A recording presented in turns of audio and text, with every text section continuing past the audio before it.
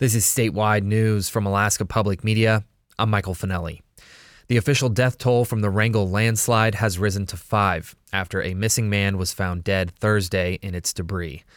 Tim Despain, who is a spokesperson with the Alaska State Troopers, said that one more person is yet to be found. Ongoing search continues for 12-year-old Derek Heller, who is still missing.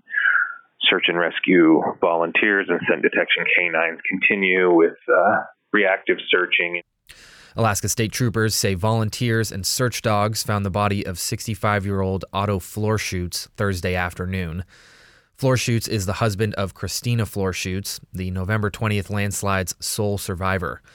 Floorschutz joins 4 members of the Heller family found dead since the slide, adults Timothy and Beth Heller, along with children Mara and Kara. And that deadly landslide in Wrangell abruptly shifted the focus of its new interim city manager. Alaska Public Media Washington correspondent Liz Ruskin caught up with him near the U.S. Capitol, where he was pressing Wrangell's case to Congress members and federal agencies. To say Mason Villarma is Wrangell's new city manager is a bit of an understatement. This landslide happened on my first day, so we got a lot in front of us.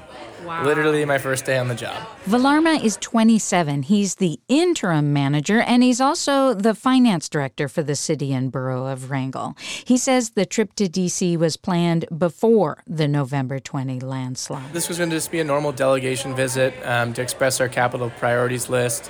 That has since shifted. He spoke outside an event he attended with Alaska's congressional delegation. Everything Wrangell is asking for now is about keeping the public safe. Villarma says they've asked Senator Lisa Murkowski and Congresswoman Mary Peltola for help getting a congressional appropriation to shore up the community's public safety building. And Villarma says they are asking for federal help to stabilize the dam. The dam is the number one worst ranked dam in the state of Alaska. The federal government lists the condition of the Wrangell Dam as poor and the hazard potential high. Villarma says it's on a similar slope to the one that let loose November 20. Our dam, if we get 6 inches of rainfall, the state says it's going to go. That's not far off, and we're incredibly concerned about reinforcing that dam to preserve the 50 homes below it, as well as our water source that fuels the whole community. Murkowski, who claims Wrangell as one of the towns she grew up in, has already requested a $7 million appropriation for Wrangell's public safety building. She says her office is committed to helping the town with whatever it needs. Reporting from the U.S. Capitol, I'm Liz Ruskin. This is Alaska Public Media.